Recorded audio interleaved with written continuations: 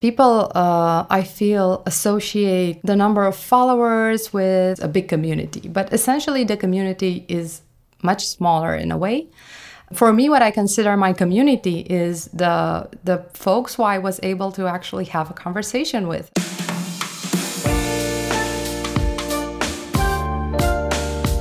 You're listening to Through the Looking Jar, a podcast all about making remote work more effective, compassionate, and humane. Thanks for joining us on today's episode. I'm your host, Nicole Gottselig.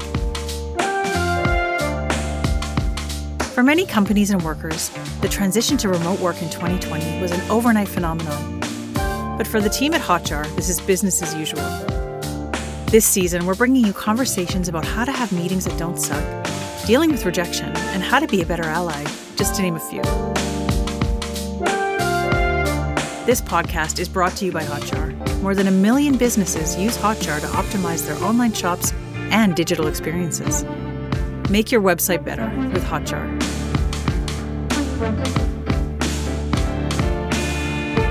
Building a community is hard. Whether that's making friends after moving to a new city or trying to grow your industry network. How can you meet people or really get to know them? Especially when just the word networking can make people cringe or shiver with discomfort. Our guest today, Ioana Teleanu, is an ace at building an online presence and community.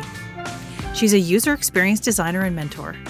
And over on her page, UX Goodies, she's constantly sharing informative and concrete tips for how to build your UX career network. Ioana joins us from Bucharest, Romania. Ioana, thanks for being here on Through the Looking Jar. Thank you so much for having me. I'm really excited to have this conversation. And yeah, I hope that people will find some value in it.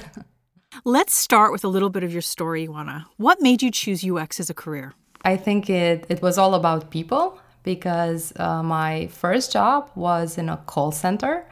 And I started working by helping people. So listening to their problems, trying to unpack what goes into their frustration, why are they filing a complaint, and what they're experiencing essentially. So this is how my career started. And then I feel that even though I experimented with different other roles, essentially I was drawn back to working with people.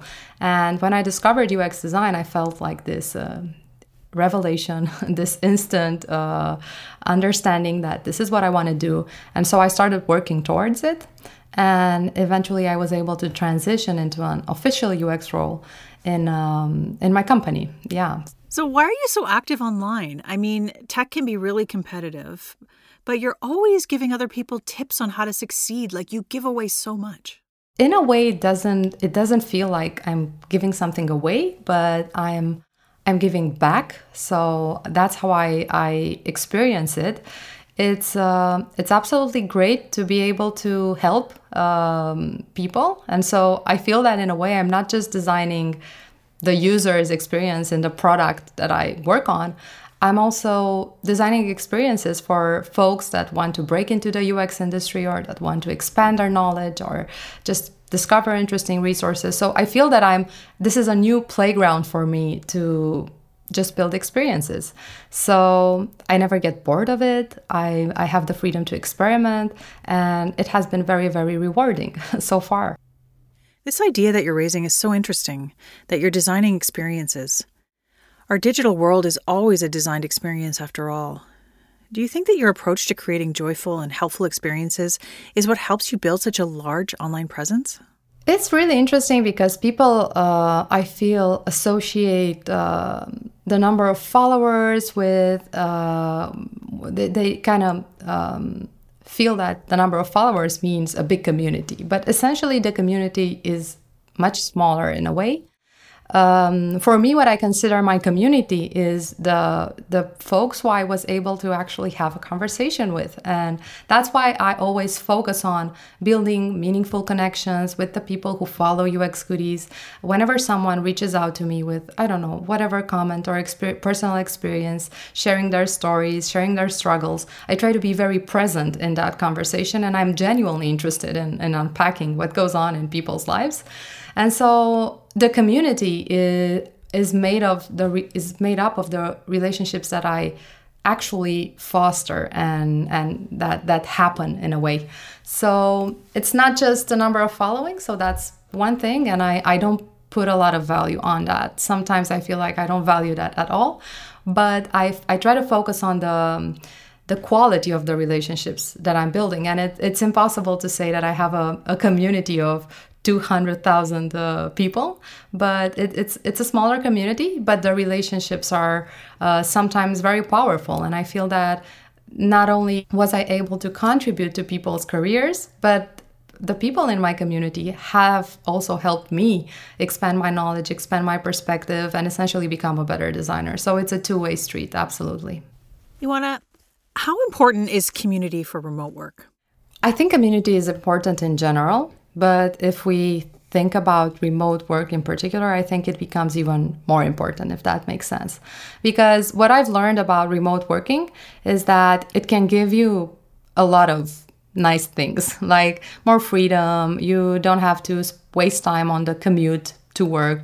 You can organize your life, have better control over what you're doing within a day.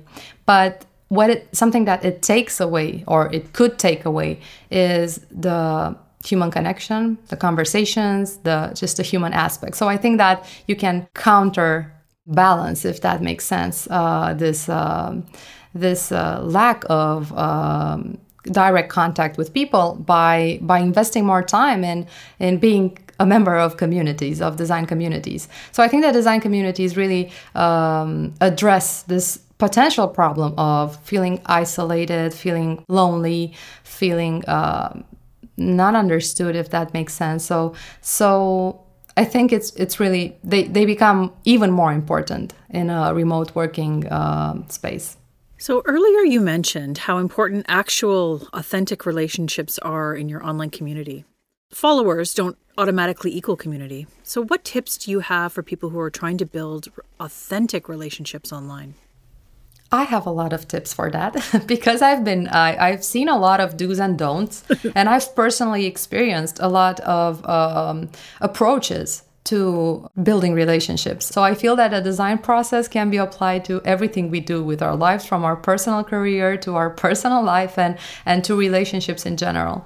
So what I always try to do is to be very intentional about the relationships I build and revisit them with meaning, with joy. And I think that people who want to build this network, this system of relationships, they should start by exploring their own needs. So introspection should sit at the base of every networking effort, right? So start from yourself. Why do you want to build relationships in the design industry? What kind of relationships would nourish you? What kind of career goals do you have right now? What kind of people could help you with those career goals? And then once you have that, let's say, foundation, you can start reaching out to people who can contribute or help you grow in the areas that feel important to you or interesting, or can give you a perspective that you're curious to learn more about, and so on. So I feel that you do that by reaching out in a personalized, meaningful way. So instead of saying, hey, this is me, this is what I do, please help me, it can make all the difference in the world if you just research that person, research their background, and then reach out with a message that kind of connects you on a more emotional level. So an example would be someone reaching out to me and saying, hey, I've learned about your career, your background, and I also work in a call center right now, so we have this in common, and maybe you could guide me as to how I can move into the next step of my career, because you've been through it. So if you try to create that genuine, so don't fake it, because it's obviously everyone can sense it. Be genuine about it, be intentional about it, and just give them, if you want their time, then you should also give the time of understanding who they are, and if there's any value they can also get from this exchange. And typically, again, it works both ways. So whenever you build a relationship with someone, they'll probably learn something from you as well. Ioana, I want to ask you about the pandemic and much more in just a moment. But first, let's take a quick break.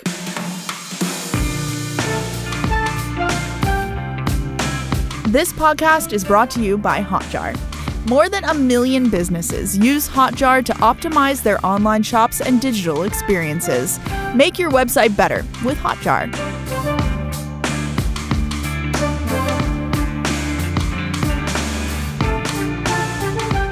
Welcome back. I'm Nicole Gotzeleg, and this is Through the Looking Jar. Ioana, let's talk about a topic many of us are familiar with by this point, the pandemic. Now, a lot of people felt isolated during the worst of the COVID-19 lockdowns, when so much of our work shifted to remote only. What are your tips for people who are battling with the feelings of isolation that can come with remote work? Go outside. Comes from a very personal place. So my story just so happens that my personal life had this very important process overlapping with the pandemic. So I found out I was pregnant a week before the pandemic started to be something. So not only was I experiencing something very transformational on a personal level, but the world was transforming around me. So I had to process two different, very big things in my life. And it was very isolating. And I think the pandemic was isolating for everyone. What worked was obviously to just constantly remember and remind myself by virtue of rituals and just ceremonies, if you want, that the outside world is still there. We're just pausing it, but it's still there. The people I like and I care about, they're still there. The places I used to go to, they're still there. So what really helped me was to go outside and try to, like, of course, respecting all the isolation rules, and nobody went inside anymore, and everything happened like very far away from people, at least in the beginning of the pandemic. Even if you just go in front of the building and see the sun and see the sky, that was very powerful and healing for me. Boundaries are so important. You know, sometimes with remote work, people can have their Slack or email notifications on and beeping all the time. So I'm curious, what are your tips for drawing boundaries with work and communities, especially when you're working remotely? Well, I'm not very good at that. I feel that there's definitely a big overlap between my work and my community work, and sometimes even my personal life, because it's in my phone in a way. It's always with me, the work that I'm doing. So I find I have a hard time separating from it. That's why I need to rely on structures and rituals and kind of rules for device usage. And I'm not very good at respecting those rules, but I'm doing my best to allow myself to disconnect, because it's really hard, especially if it's your personal project, especially if you're really excited to do that work and just be present in the community, and people ask you things and you want to answer immediately because you don't want to keep them waiting. And so it can just be never ending. It can be continuously, especially since my community is made of people from all over the world. So there is no time zone sleep time. Someone's always writing. And so I'm not really good at setting boundaries. But again, if I would have some piece of advice or something that worked for me, was to set clear rules of device usage, and then also what I tried to do for the past year, and it kind of worked pretty well for me, was to set time. It's pretty basic, and I think most people do it. I wasn't doing it, but it kind of changed the way I organize my activities and my different buckets of projects, if you want. I'm putting everything in my calendar now. So even if I'm just thinking about UX Goodies or my community or whatever project I'm working on, I have it in my calendar, thinking time. And then I have in my calendar community time, let's say, or work time, and so on. So I'm trying to separate it by rule. Yeah, but it's not working out ideally, of course. It's just something that I aspire to be, and I'm currently going towards this aspiration. Burnout is something that is talked a lot about in our industry. How do you fight against burnout? Again, this is a very personal, it hits home, the question of burnout. It's something that I feel that I was many times very close to experiencing. I would even argue that I've experienced it for some parts.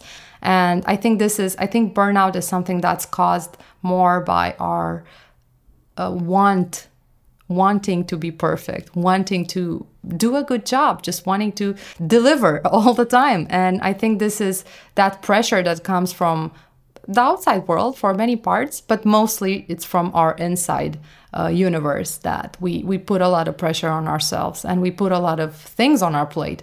And so I think we end up in burnout. And so what I think matters and what I think should be like hygiene, if you want, basic hygiene in preventing burnout is to take a lot of breaks and have a personal life and just do things that you enjoy that are not related to your work. So I think that we should give ourselves the space to be more than our work, to be something else than just the people who do that particular job. Even if it brings us a lot of joy, that's great. I mean, I'm not discouraging people from working and from feeling grateful for having careers. That's amazing. I celebrate my career achievements all the time. Some people spend a lot of time working and they're still pretty happy and they're still pretty balanced. It's not just that. It's also the kind of work and the environment that you do it in. So the tip that comes out of this idea would be to do work you enjoy as much as possible. Just practice introspection to understand what brings you joy and try to do more of what you feel you're good at and what you feel you enjoy, and then less of what frustrates you and what, of course, we can't always do what we like. I mean, I'm talking in a common sense framing here. We can't always think some things will be frustrating. Frustration as work is absolutely natural. I don't believe that we can find jobs that will fulfill us every day all the time. That's not realistic. But if you're getting more toxic than reward from the workspace, from your job, then you could probably consider doing something else. And sometimes the quality of relationships, the psychological safety, are aspects that sort of are not as they should be. And we should always be mindful of how we're experiencing our relationships and the entire environment at work. Something else that's toxic is imposter syndrome. And, that happens in all sorts of industries. But I know that for many of us working remotely, we can have even greater imposter syndrome. For example, being onboarded remotely and not seeing our colleagues. I mean, our producer Cassandra was telling me about a friend of hers who texted, LOL, I don't even know what my job is, after being remotely at a company for a few months. So I'm curious, what do you tell your mentees who may be feeling imposter syndrome in remote work? I think imposter syndrome is also a natural aspect of our careers in general.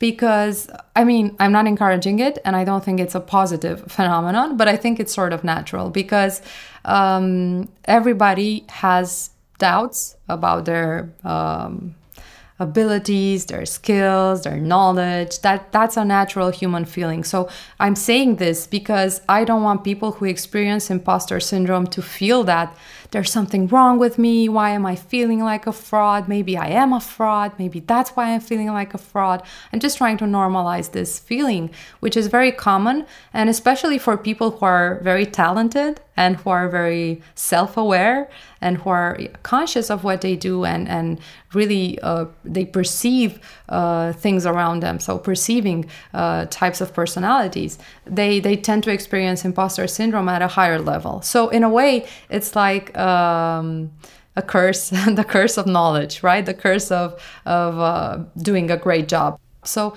we should work, I wouldn't say against it, I would say with it, to become better collaborators and essentially have a better relationship with ourselves. So what I would do, I would focus on sort of bringing the qualities or the positive aspects of face-to-face interactions into a remote setup. So I would have a lot of one-on-ones. I would meet with people through video, but just like meet maybe more often. Sometimes you don't want to waste time in meetings, but sometimes just having a conversation about how your day went, sharing a personal story, just talking about non-work things can be something that can counterbalance the lack of physical interaction. And then also, I would say to fight imposter syndrome, write down what makes you feel it. Just answer questions by yourself and try to figure out what makes you experience imposter syndrome. Because sometimes the reason might be very specific. So you might be in a very technical team where you don't really understand the industry, maybe you don't really understand the product, and that's causing you imposter syndrome. Maybe you're on a team where you've been rapidly promoted, maybe now you're a manager and that's very exciting, but you feel like you don't yet have the skills to be a good manager. So exactly. Every story is different. So I would sit down with myself on if not daily, at least weekly basis and try to unpack my feelings. Why am I experiencing this? Why am I feeling this? Is it because I don't feel that I'm worthy to be a manager so fast? Is it because I don't really understand this industry? And for different causes, different treatments. So I would say be friends with the imposter syndrome and try to embrace it and try to accept it as a normal part of successful careers and just try to listen to it. What is it saying? What do I need to do? Oh, that's great. So building a network or community can feel so daunting for many people. So let's close out this episode with, if you have one, I'm sure you do, what's a community building success story from either you or perhaps one of your mentees or one of your colleagues that you'd like to share with us today? So in my personal experience, a good example of community was to organize meetups. So at some point, I started moving from having just lives on Instagram where I would talk and people would ask questions and I would answer those questions. So in a way, it was still, even if I received questions, it was like a one-way street.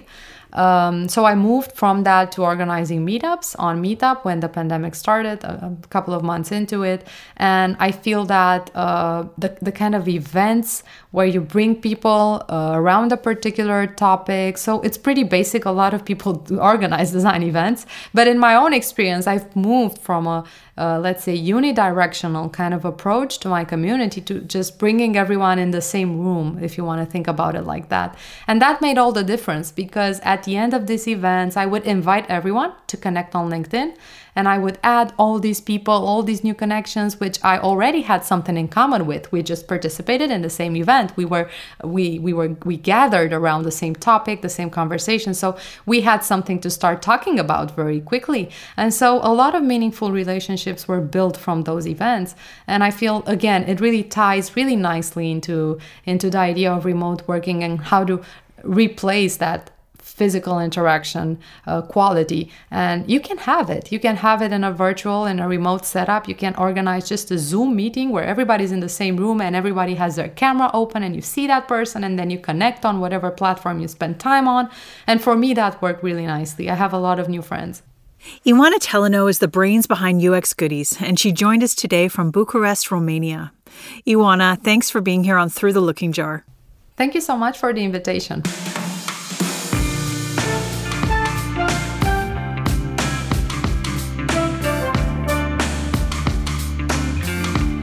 You've been listening to Through the Looking Jar.